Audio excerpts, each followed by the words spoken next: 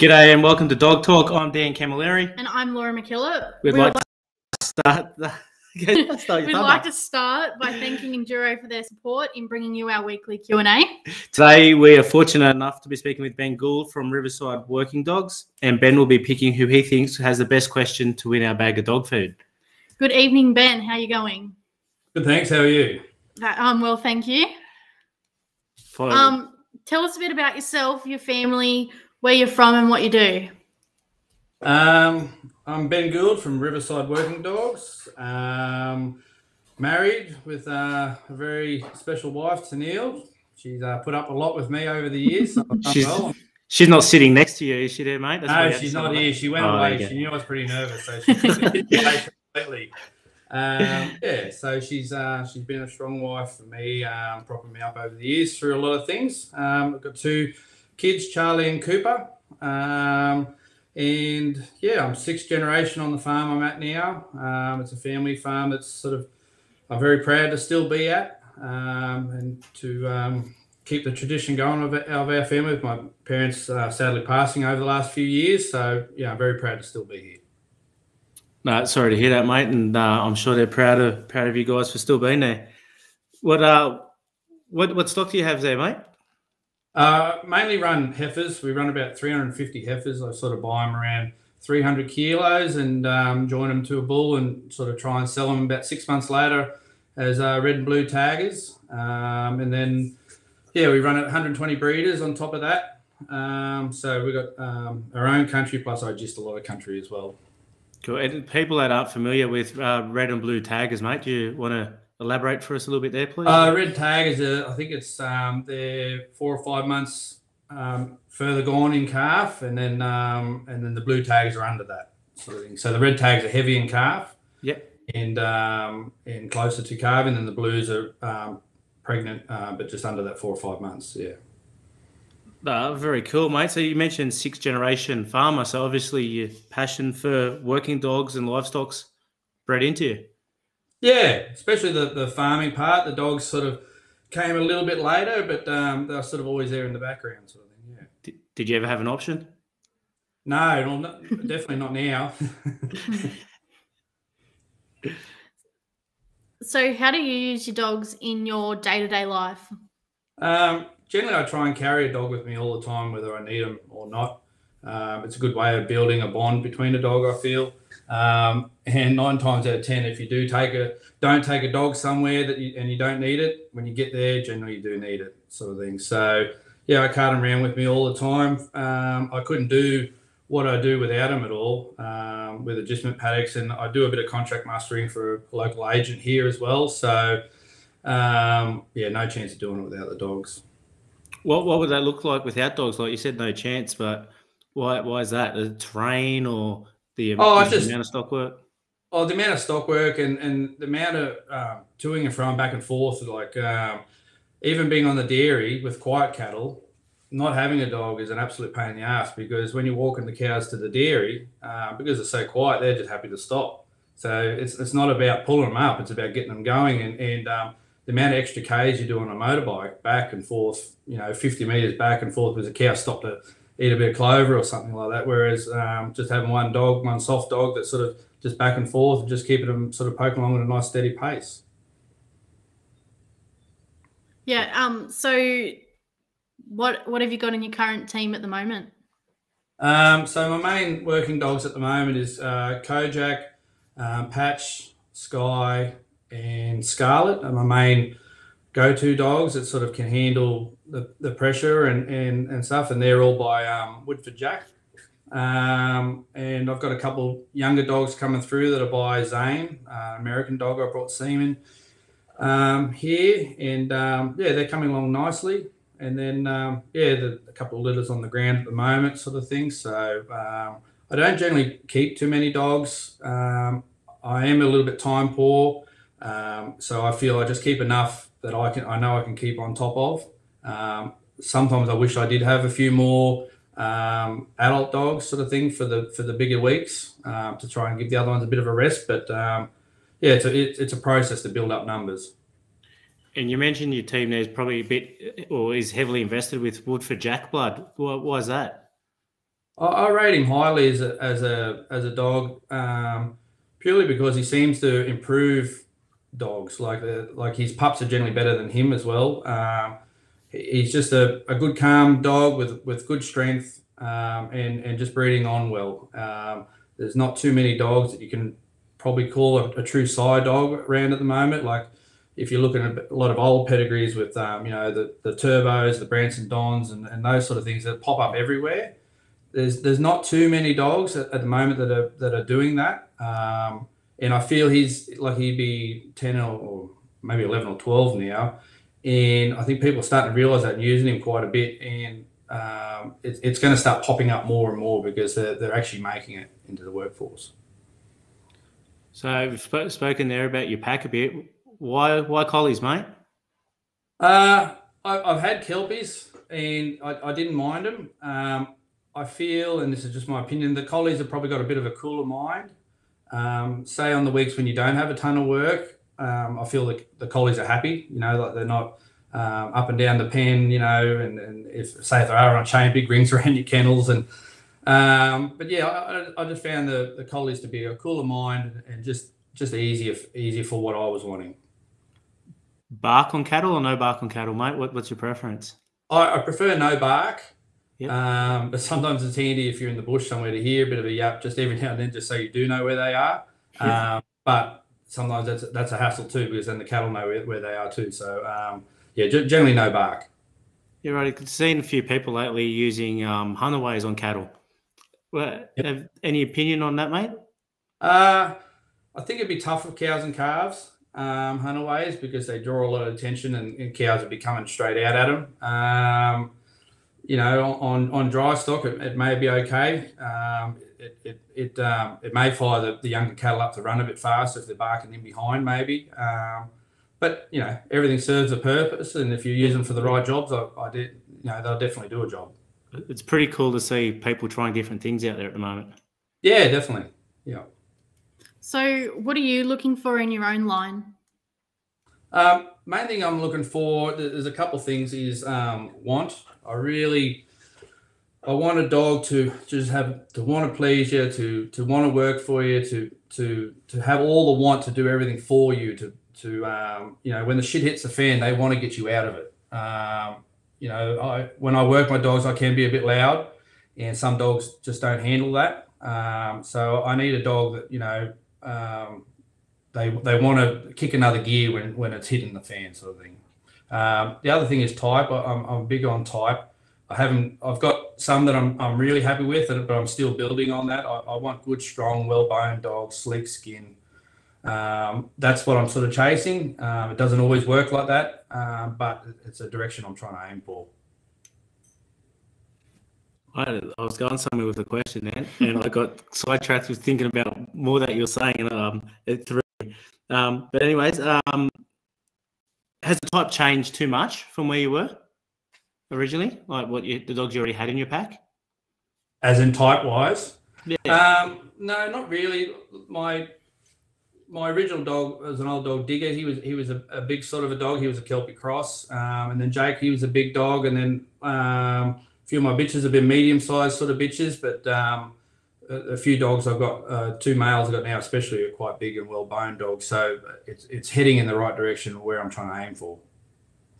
Yeah, right. And sorry, I just remember where I was going there before. You're talking about want. So you prefer your pups to have a lot of go about them rather than try to build desire in them early on?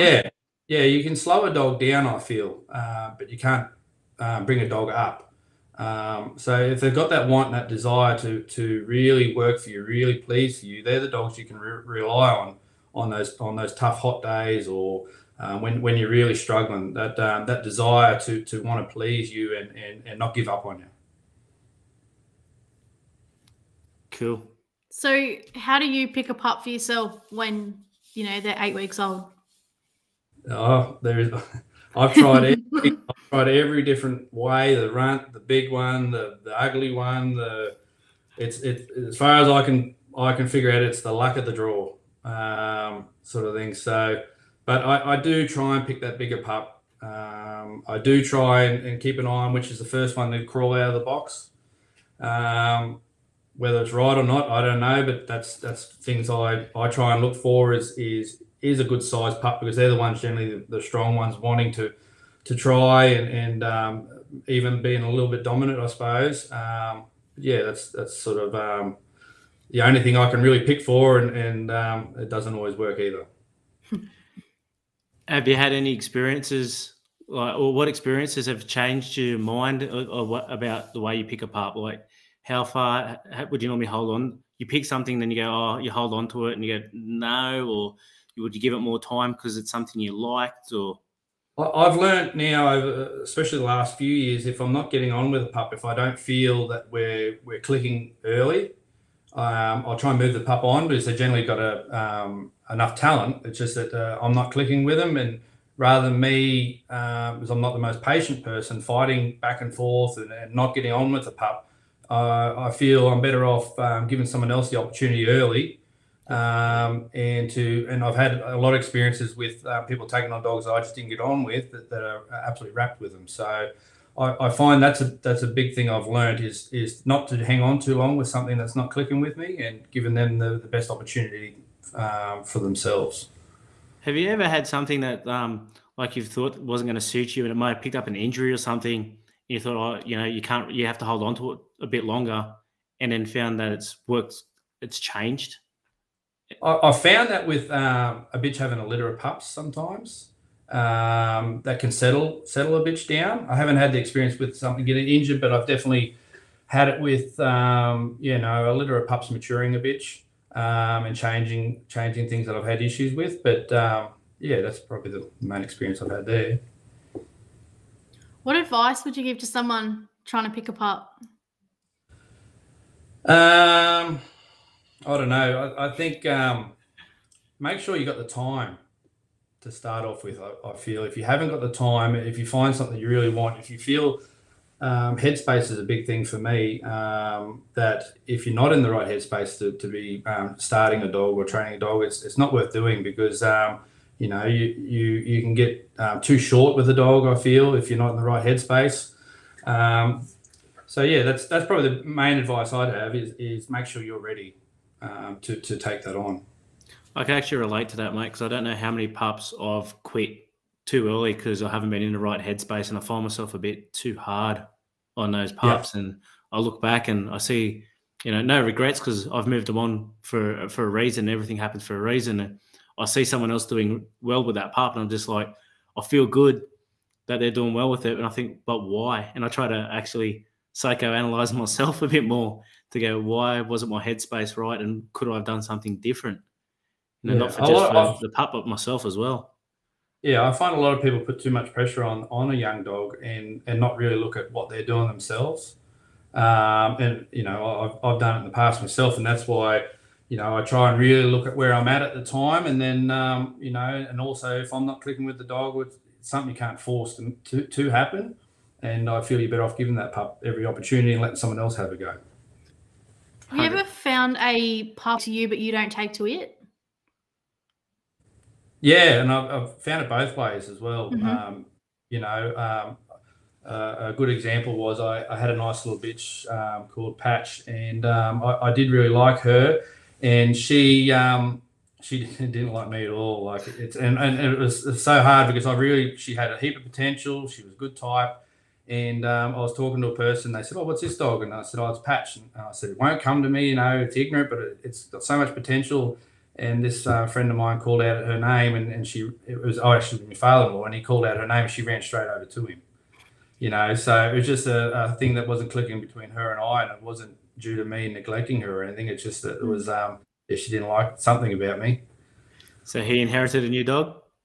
No, Joe Leven ended up getting her, and that's how I came about getting Patch and Sky. So when Joe bred the original Patch to Woodford Jack, that's how I got my Patch and Sky that I've got now. Cool. And you've spoken a bit about breeding there, mate. Who do you think are the most influential, not just size, but dams in what you've done? I was going to say your era, but just in general for what you do?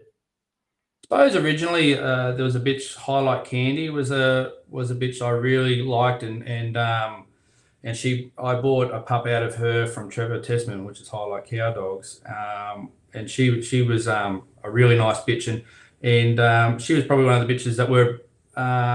So this would be, might be 7-8 years ago, I guess, or maybe a bit longer. They were $1,000 pups back then, sort of thing. So she had a bit of a name for herself then. So that was my experience on something that I've tried. But I suppose one that popped up in pedigrees everywhere is Clover, Crowsnest Clover. Yeah, so there's sort of two that come to mind at the moment. Yeah. A bitch that I actually do have found, and she's one of mine, is Dot, Highlight Dot. She's bred on pretty well with everything. She's sort of gone to. So yeah, she's been a bitch that I find is a very good dam. I've actually seen her. I know you mentioned a few pedigrees, and you touched on a price of pups back then, and you said back then. Now, where do you think the value of pups and a good working dog? How do you see the direction of that heading? Well, I feel dogs are finally starting to get their worth.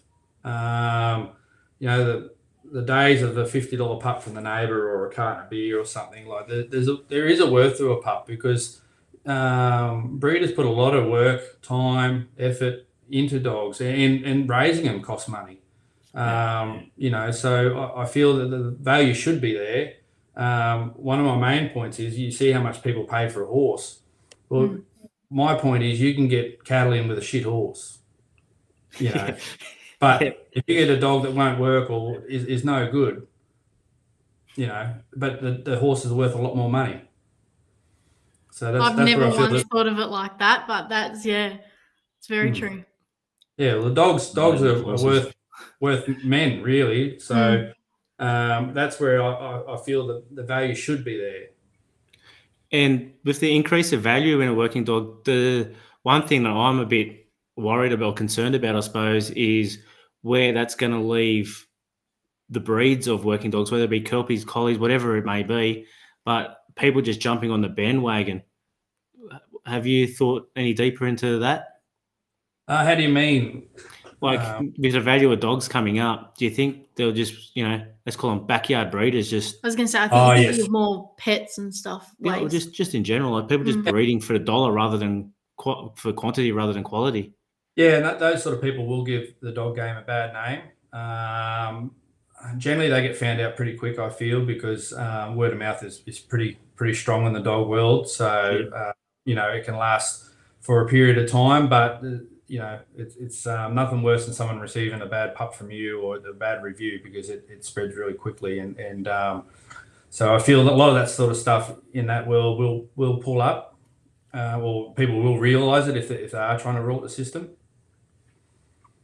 I hope so, mate, because I'd hate to see the pounds full. Yeah. How do you go about starting a pup?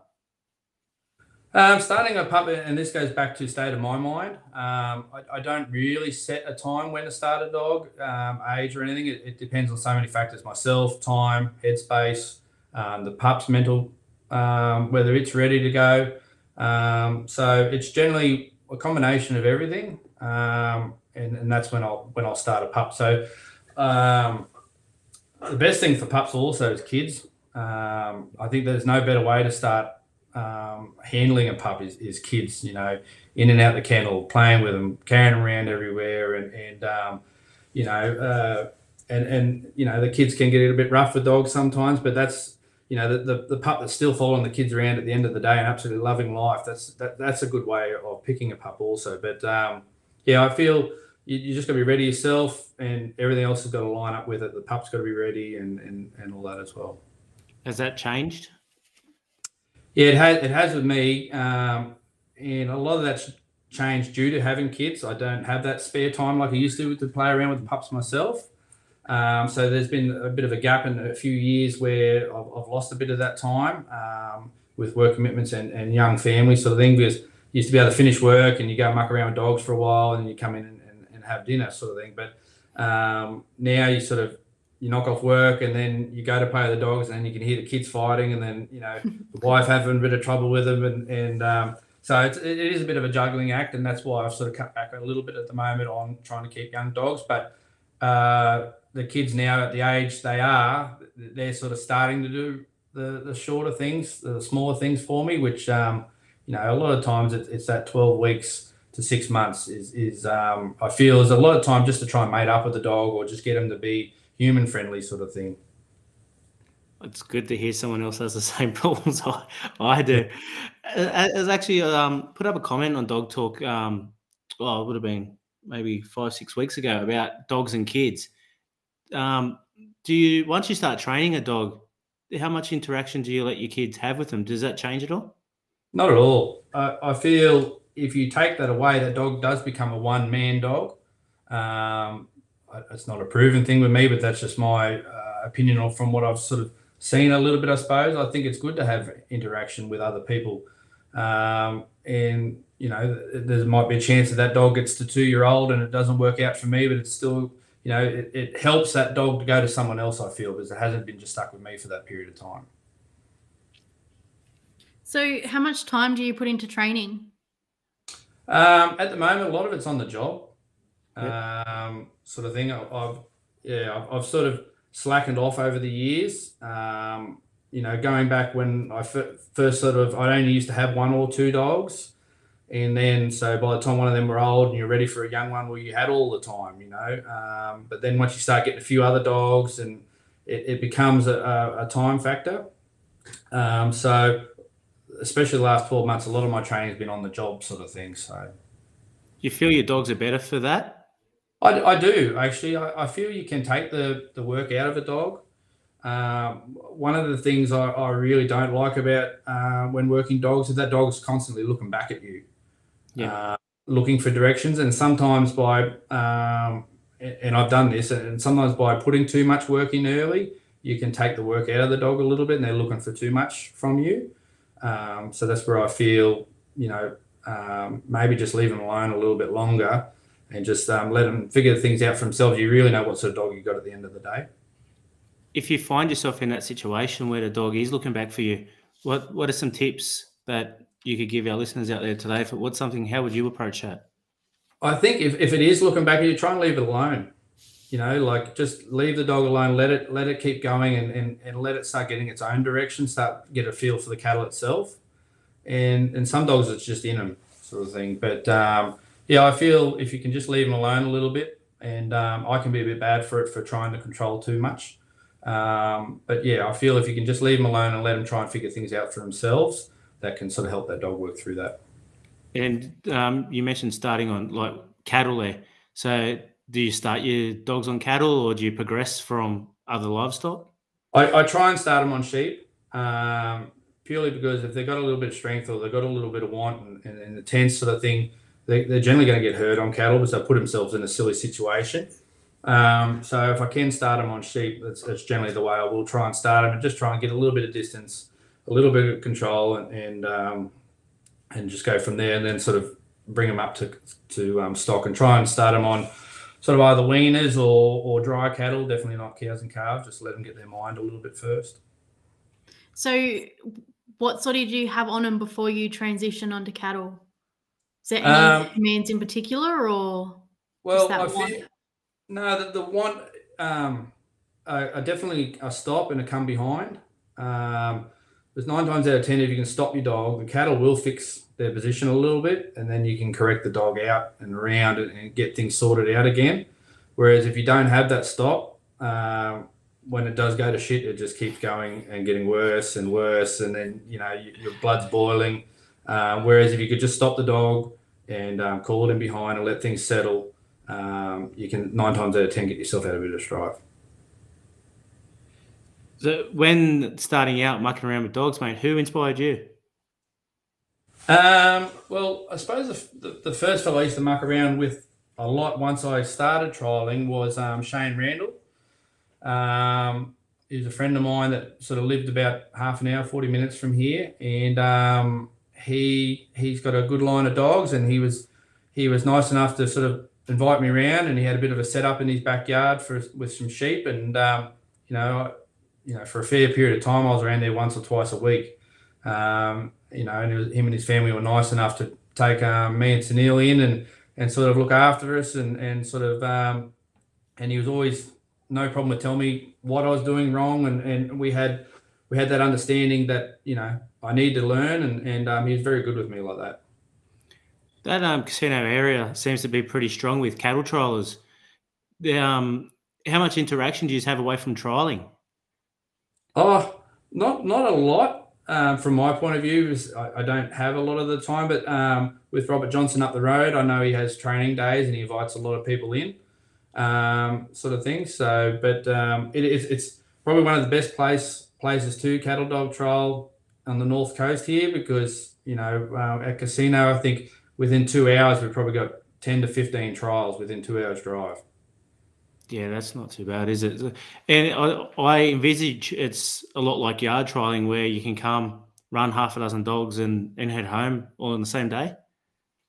Yeah, some of the trials, a lot of show trials are single day trials, but most of the main trials are generally 2-day trials, and they're starting to get a bit more numbers. And there's been the odd one that's had to start on a Friday afternoon. Yeah, so it's we're definitely blessed to be where we are, fuel-wise anyway. Cool. So how long have you been trialing for? I started trialing in 2012. I lived just up the road from Robert Johnson, and I seen there was just happened to be a sign up one day of cattle dog trial, and I just followed it in and got into his place, and happened to know a few people there, and they said there's a bush dog trial the next day if you had a dog, come and give it a run.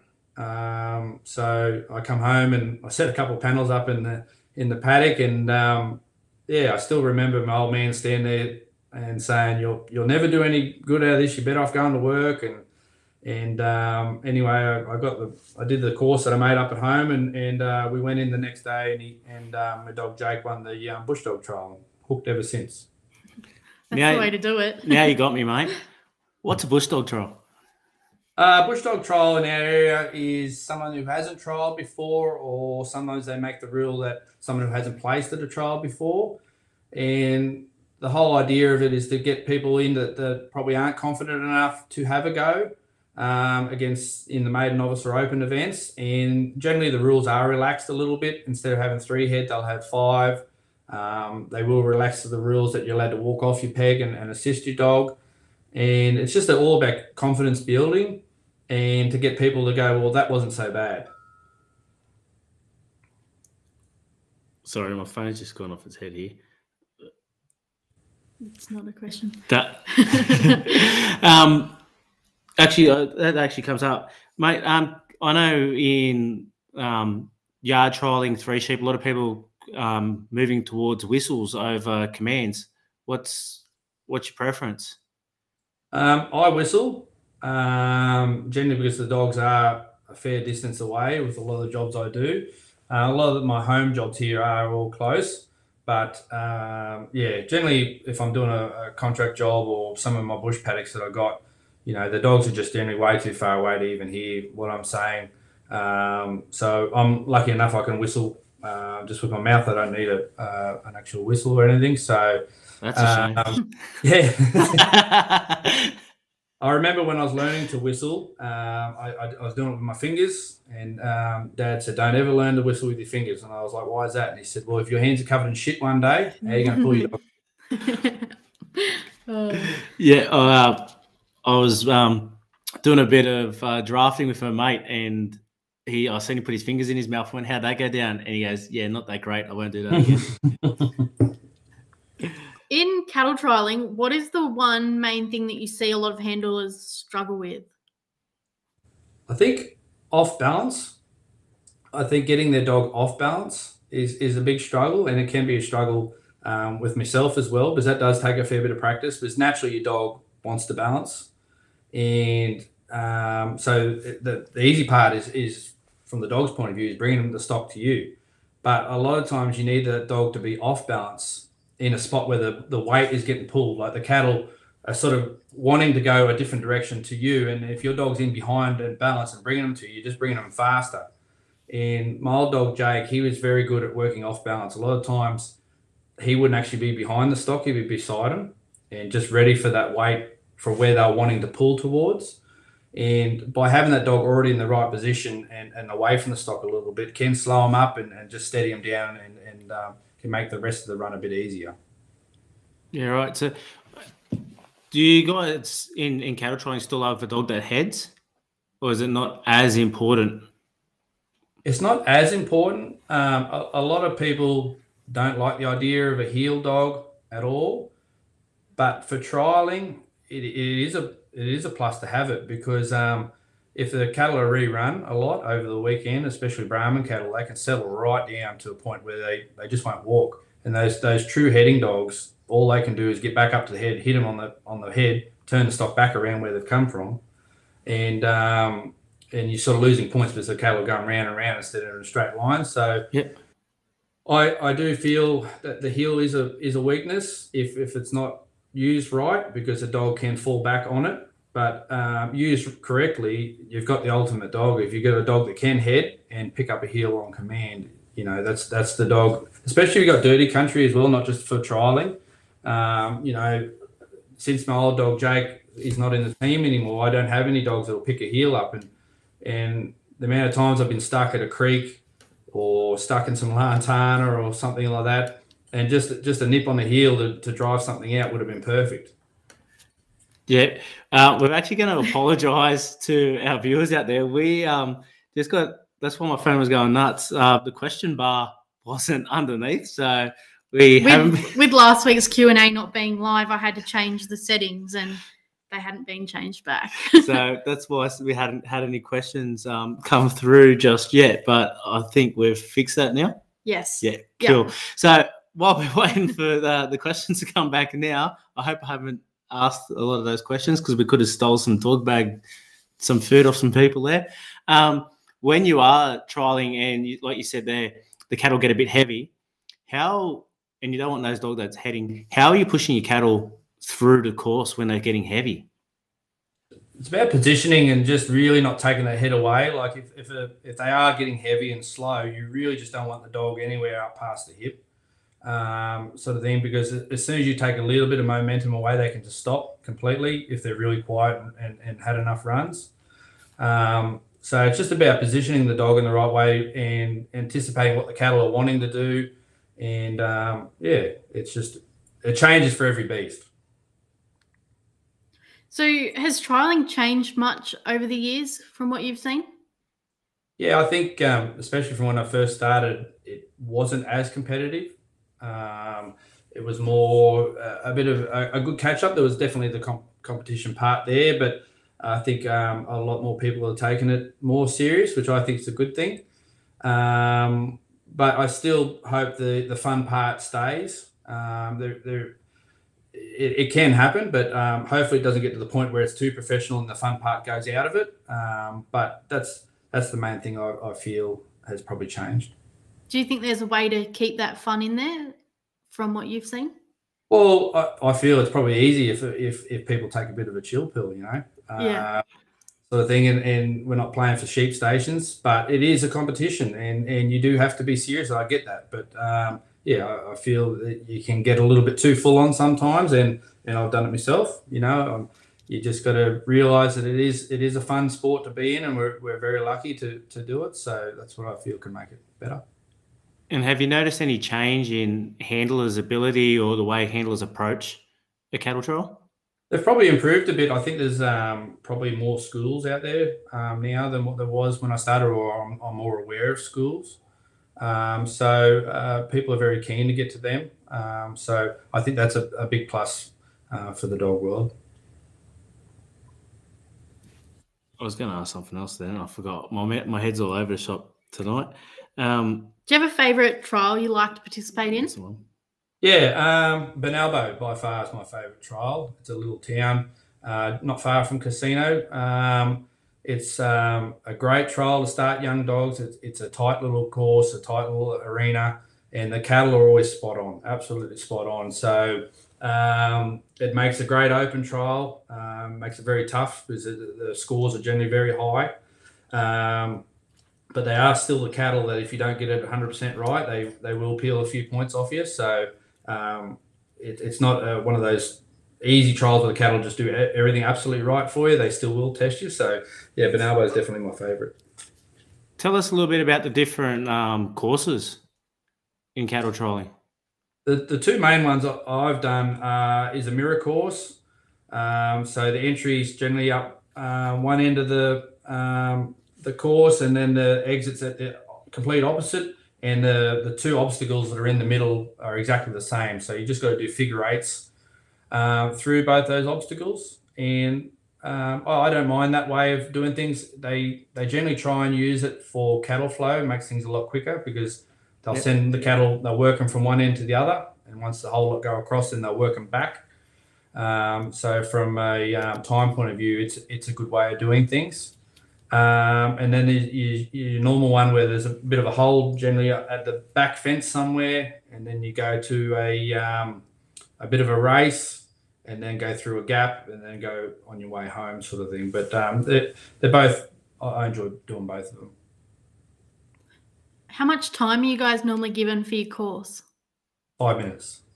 5 minutes, and that's basic across the board, regardless of the course, or yeah, 5 minutes. I think in Queensland it might even be 6 minutes. They'll ring a bell at 5 minutes, so you know sort of where you're at. You've got a minute to go, and you can actually choose to keep trying to finish where you are, or you can actually quit your position and take the cattle home and try and get the points at the gate at home. Okay, so you just forfeit the points that you already. Oh, you forfeit what you could have got. Like, say if there's another obstacle, you can say, I'm not going to do that last obstacle, and I'm just going to go for the home gate. And so you forget about one obstacle, you lose, you don't get the chance to get points for that, and then you can take it home. Yeah, okay. And you mentioned a couple of different courses there. For anyone looking at getting into cattle trialing, should they be looking for a particular kind of trial or course, or should they just have a crack at anything they can get to? I think a lot of the time it depends on what facility you've got. Will determine whether you can run a mirror course. But you do need panels and yards at the end to hold the stock to be able to rerun them back, and you know some facilities just don't have that. So it'll just depend on what sort of is available. So, question here from Natalie Grimmer. How do you prepare your dogs before a trial? And could you potentially give us a few exercises you would go through with different types of dogs? And would you use sheep or cattle for the fine tuning? Okay, so sheep are good for fine tuning unless you got really quiet weaners or something like that, because the fine tuning part, you don't need the cattle running around everywhere. And one of my training runs that I do before a trial a lot of the time would be to have a mob of cattle or sheep sort of thing about maybe 20, 30 metres away from me, and I'd send the dog round and try and keep distance. But before the dog even gets to the back, I'd sit the dog before they could get to the balance of the cattle, and then I'd sit the dog off them and then call the dog back off and come in behind me, right back around and back to the other side of the stock, and still not let him get in behind the stock again. And what that does is start creating that off balance call, because I don't really have a good left and right call on my dogs. I don't practice enough. So it's a good way of me cheating. It's a cheat way sort of thing. So, and that can be just a 5-10 minute run of, just not letting the dog get in behind the cattle, because that's where they want to be. So the hardest part is getting them away from where they want to be. And I feel that's a trick that's worked for me a lot. And how much would you work them down before a trial? Sometimes I don't. Okay. Sometimes I don't at all. And it does show sometimes, and then other times it doesn't make much difference. But if you're sort of doing a bit of that with my work, I try and put a bit of that sort of extra polish in when I'm doing the work. Just call them off, doing certain things where they don't actually have to really do it, but just a couple of times a week doing that sort of keeps them sharp. And a cattle work down before every trial? No. One trial I've been to, they backed the truck into the arena and had a loading ramp off it, and they'd opened the gate and let 3 head out. So that was there was no work down there. That sort of few dogs out. So, but yeah, 9 times out of 10, they try and get the the committees that are running trials to have someone go out, a fortnight, 3 weeks beforehand and just start handling stock. A lot of time the stock are fine until you get off your horse or till you get off the motorbike. And they're like, oh, this is weird. And that's can be an issue when you get to a trial. So a lot of times it's just about, walking through stock and just having the dog stay off the stock and you just walk around and through them just so they start getting used to people on foot. So question here from Chris Egan. Do you think the collie lines from different countries, Australia, UK, New Zealand and USA, suit a particular breed of cattle here in Australia better than others? The reason, I think there's good dogs in every country. It's just that there's some people favour different things. The reason I went to Zane in America was there's not too many dogs that I could see do what he does in the way he could sit under stock calmly. Like there's videos of him with a cow just sort of pretty well jumping all over him, and he's just sitting there calmly, sort of thing. Or as soon as they make the command to bite or hit, he can do that, and then still be calm to be able to stay under cattle like that. So that's the reason why I went that way, and I'm sure there would be dogs like that in the UK and all other places. I just picked this dog because I liked him personally. What do you feel is your best achievement so far? Probably winning the 2014 Australian Open Dog of the Year with Jake. That was a big thing. I wasn't even really chasing points. I didn't really know what points were back then. I'd only been trialing for 2 years, sort of thing, and I found out that I was sort of going well in the New South Wales points, and started going to a couple more because I thought, I might have a go at this, and then realised that I was going well in the Australian points, and then really started driving for the last 3 months, trying to go to trials everywhere. I ended up doing 22 trials for the year, and I worked out it was about 10,500 kilometres sort of thing. So it was a lot of driving, and I was very, very happy, and I think that was the point where my father finally realised that it was a good thing what I was doing, because he always work. And I remember on the second last trial, I think we were leading only by a couple of points, and I was driving home from Rockhampton, and he said to me, why don't you stay in Rocky for the week, because there was another trial up there, and because it's an opportunity you don't want to miss out on. You don't want to regret sort of missing out on a trial and someone passing you. So that was the first time I felt it was probably acceptance from him that it was a good thing what I was doing. So yeah, that was probably definitely my best achievement, was the 2014 Dog of the Year. How are points taken? Are they in a off trial? like placings or? Yeah, so first place is 6 points, Yep. and it works its way down to 1 for sixth, and then there's a bonus point for every dog over 30. So if there's 10 dogs over 30, which is 40 dogs, there's a bonus point.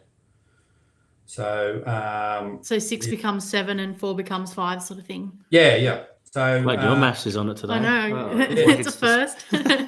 yeah, so it was brought in that rule a few years ago because you could go to a dog trial at a small show, and there might be 20 dogs or 30 dogs in it, and you get the same amount of points as if you win one of the big ones when there's 200 dogs. Mm-hmm. So they're sort of rewarding the dogs for winning the bigger events. Yep. Which sort of made it a bit more of a level playing field. I think I like that idea. Growing up in the horses, with our local point scores, it wasn't like that. So I like that idea of it. And what about during a trial? Do you do much judging at all? I've done a little bit. I'm probably not the best judge. I get distracted, I guess. But yeah, I've done a little bit of judging, and it's not an easy job, but it's the people that do it. It's credit to them. Yeah. And what are you looking for? Like, how are you taking points off when you're judging? I'm just looking for a dog that does what he needs to do. Like there's some dogs that create issues. There's some dogs that don't do enough. That the cattle can walk off course, sort of thing, just purely because the dog's just sort of happy to sort of sit along behind him, and he's not doing anything wrong really, but he's not doing anything correct either. So it's just doing enough. and not doing too much or not doing enough. Question here from Dave Motley. Do you have a different approach to the heavier European type cattle versus the freer moving Boss Indigo style? How big of a part does stock handling play in your cattle trialing? Plays a lot, and that comes back to the anticipation on what the cattle are wanting to do. And especially some of those Angus cattle, especially the bigger ones as well, they really want to pick a fight with the dog a lot of the time. And if you can have a dog that can just stand and hold his ground and not put that bite on, a lot of times that's a lot better than biting, sort of thing. And then your yak cattle, they can handle a bit more of a bite sometimes, but you can go in with all the plans in the world, and until you get out there, it changes straight away. And do you go out there with some kind of different approach before you get out there with different types of cattle? I used to try and plan and have what I'm going to do, and then I even sometimes given someone advice before they went out there, and you go out there and you think, oh, that was wrong, So I think you just got to take it as it comes out the gate, and it is a quick decision, and it's right or wrong within 1 second, sort of thing. So it's thinking on the run and changing plan, not sticking to plans, because it can go pear-shaped real quick. And we've touched a lot on stock handling tonight. And do you think that's a massive part of where the more experienced stock handlers,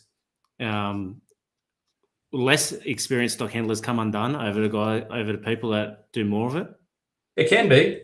It can be, because they're not anticipating, reading stock on what position, where they're wanting to go, and that's where the weight comes into it as well. So it's big on anticipating stock, and you don't have to be a cow person to know all that. It's just thinking ahead, thinking on the run. And talking about anticipation there, I can't imagine you can see your dog a lot of the time behind cattle, where I suppose when we're working sheep, we've got the advantage of being able to see it over the top. So are you guys barking orders at your dog or trying to anticipate for your dog, or are you just letting him have his head while trialing as well? A bit of both. It depends at the time on what you need. I can be an over talker, especially with Jake. I used to talk way too much with him, and I don't know why I did, because he never used to listen anyway.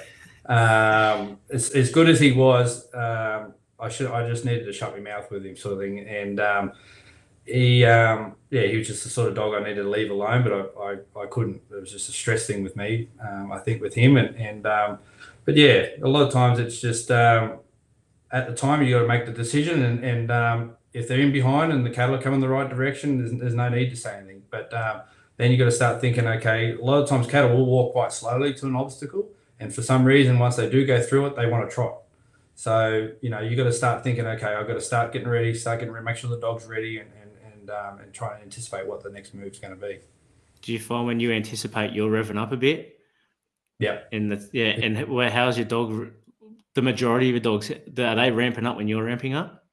Jake did, and that's, I think we both fed each other, sort of thing. Yeah. But whereas the other dogs, I'm nowhere near as tense with them, sort of thing. Yeah, he just wanted to really go as quickly, and he knew the course, so he used to anticipate to the point where sometimes he could have been a step too far, and I knew he was going to do that sort of thing, But the other ones I'm nowhere near as bad. Nothing like having that blood boiling, isn't it? Oh, they know you're at a trial too. They know. Is there a message you'd like to get out into the dog community? I think one main message is a lot of people talk about wanting to trial. They just don't think they're good enough. My main thing is, I'm far from a good trainer, and I've done well. So you don't have to put that pressure on yourself. Just get out there and have a go. And one of the mistakes I used to make when I first started with Jake, I'd go and I didn't back myself or back him. And I used to only enter in the maiden. So I'd go for a drive, I'd have one run, maybe miss out on a final by 1 point, but I had to sit there all day. So that's my main bit of advice is, back yourself. You're going to make mistakes. The best fellas make mistakes. So get out there, have a go, enter in everything, because it's a long way to drive and time, and you're only going to get better by the more runs you get under your belt. There's a question here from Carl Schubert. Is there any dog on the scene at the moment that is grabbing your attention and you think a couple of the best dogs around? It's a bit of a tough one because we just haven't trialled for so long. Sort of thing, like I haven't been to a trial now for, it's over 12 months, I'm pretty sure. But yeah, on the spot, I can't really think of anything. There is a dog of Andrew Jensen's called Buck. He's a good dog. I've seen him run a few times, and I've seen a lot of videos of him. He's a nice dog. But yeah, there's good dogs everywhere. And like you said before, you're looking for those nice stylish dogs, but nice type of dog. But also, you mentioned Zane, those dogs that lay underneath. Do you want to explain a bit about that laying underneath?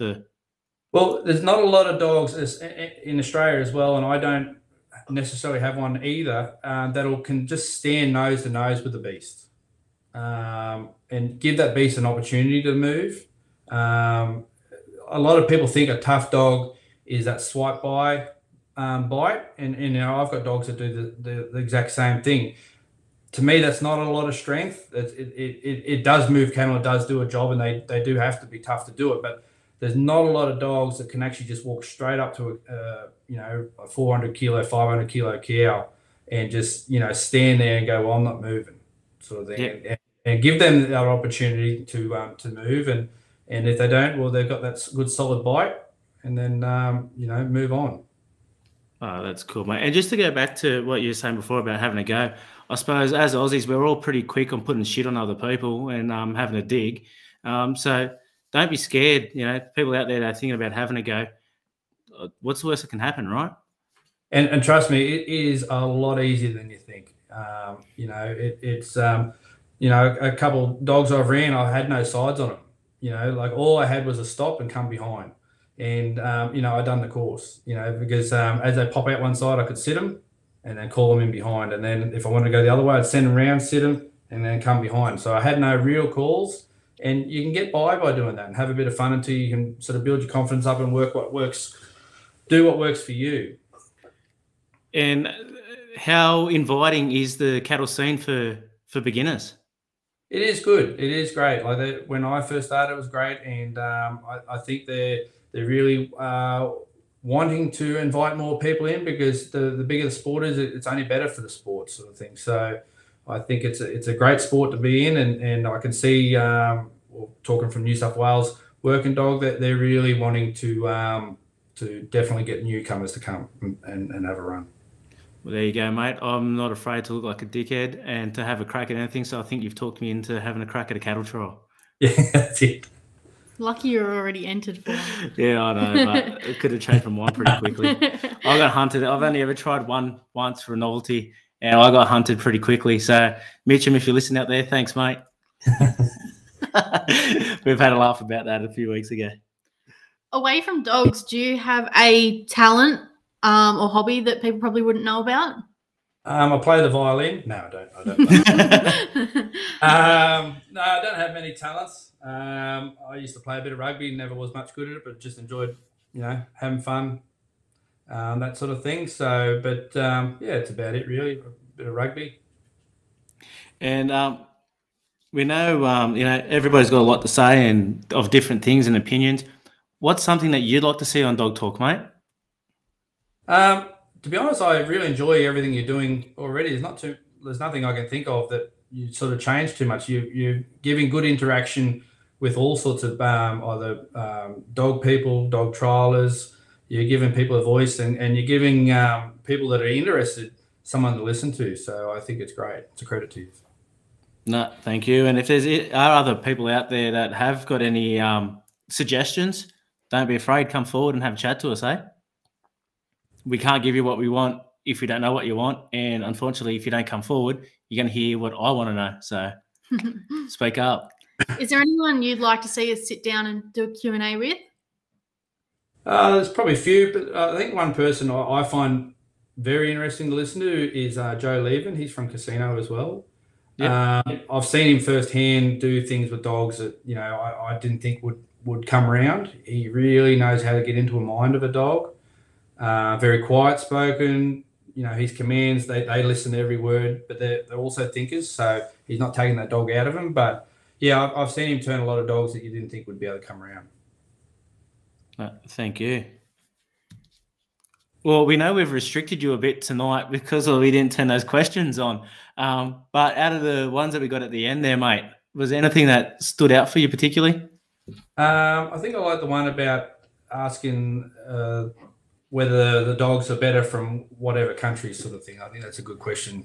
So, Chris, if you could send us a message with your details and we'll get that bag out to you. So that was Chris Egan, mate. He loves his collies, so good work, Chris. Now we've come to that pointy end of the night. One last question. Would you rather fight one duck the size of a horse or 20 horses the size of ducks? I spoke to the wife about this, and I said, what do you think? And she said, go the duck the size of a horse, because being a rugby player, should be able to step around it. But she obviously didn't know my capabilities. I was never good at stepping, so I'd have to try and run straight through it. But anyway, that's the way I'd go, I think. No, mate, answered well. And thank you very much for your time tonight, mate. And anything else before we close up that you'd like to get out there tonight, mate? No, I think the main point I have is I'd love more people to try the sport and just understand it's nowhere near as scary as what you would think it is. It's still nervous. I still get nervous out there, but it's nowhere near as hard as what you think. No, mate, I think you got that out there tonight, and I'll lead by example and have a go myself. So everyone out there, hope you had a great night. And remember, the day you stop to learn will be a sad day for all of us. Thank you. Thank you. Thank you.